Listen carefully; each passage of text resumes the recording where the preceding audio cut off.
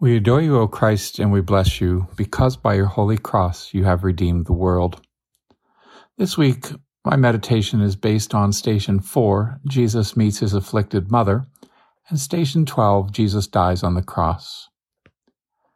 I've often wondered what was going through Mary's mind, what was going through the mind of Jesus as they saw each other on that road to Calvary.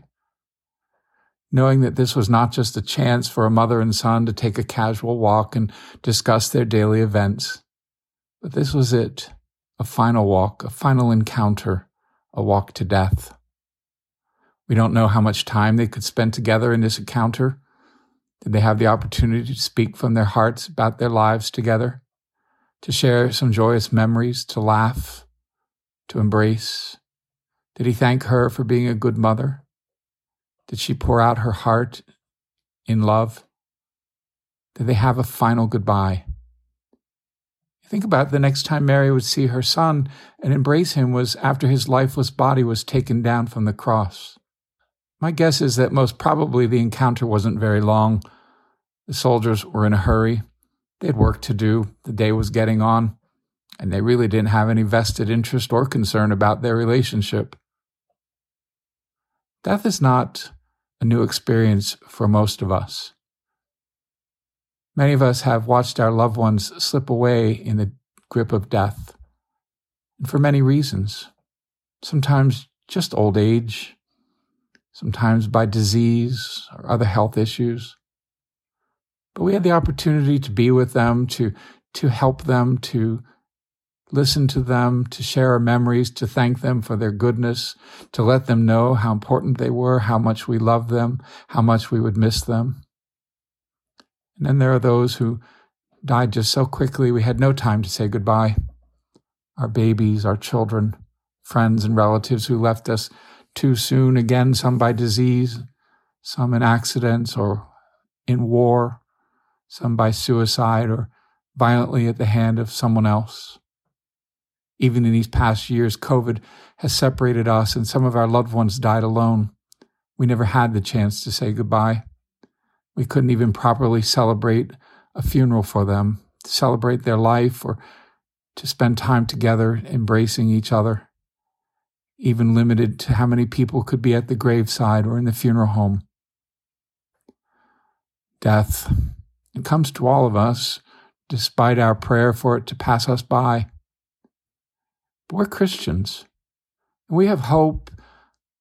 We have hope in the promise and the blessed assurance of Jesus Christ, who at Station 10 dies on the cross for us, to remind us that he's giving us eternal life. Because we believe in his resurrection, we believe in our resurrection. After all, we who in baptism died with him are assured that we will rise with him. Scripture, all through Scripture, there's a focus on us being alive with God. That there's a kingdom prepared for us. Our citizenship is in heaven. Eternal life is a dwelling that's not made with hands, but something eternal in heaven. In the 2 Thessalonians, we hear these words, if we believe that Jesus died and rose, God will bring with him those who have fallen asleep. 1 Corinthians, death is swallowed up in victory. So, hey, death, where is your victory? Where is your sting? And after his tears for the death of his own friend Lazarus, Jesus assures the family of Lazarus that Lazarus is going to rise. And in the gospel, Jesus says, everything and everyone that the Father has ever given to me will come to me. Death is inevitable. It will come to all of us. But by his 3 days in the tomb, Jesus hallows the graves of all who believe that the grave can't capture us. At the end of the funeral liturgy, we talk about life being changed, not ended. When our earthly body lies in death, we have an everlasting body already prepared, like Christ's body, in the kingdom of heaven. We pray we'll joyfully greet each other again, enjoy friendships and relationships as we had them on earth. Billy Graham said, when we come to the end of ourselves, we come to the beginning of God. And we all know that someday we will end and God will begin again. So let's take some time this week to care for each other, to let others know how important they are in our lives, how much we love them.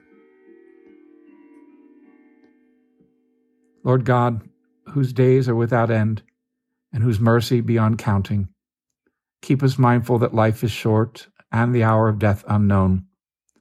Let your Spirit guide our days on earth in the ways of holiness and justice, that we may serve you in union with the whole Church, sure in faith, strong in hope, perfected in love. And when our earthly journey is ended, lead us rejoicing into your kingdom where you live forever and ever. Amen. Holy Mary, Mother of God, pray for us sinners now and at the hour of our death. We adore you, O Christ, and we bless you, because by your holy cross you have redeemed the world.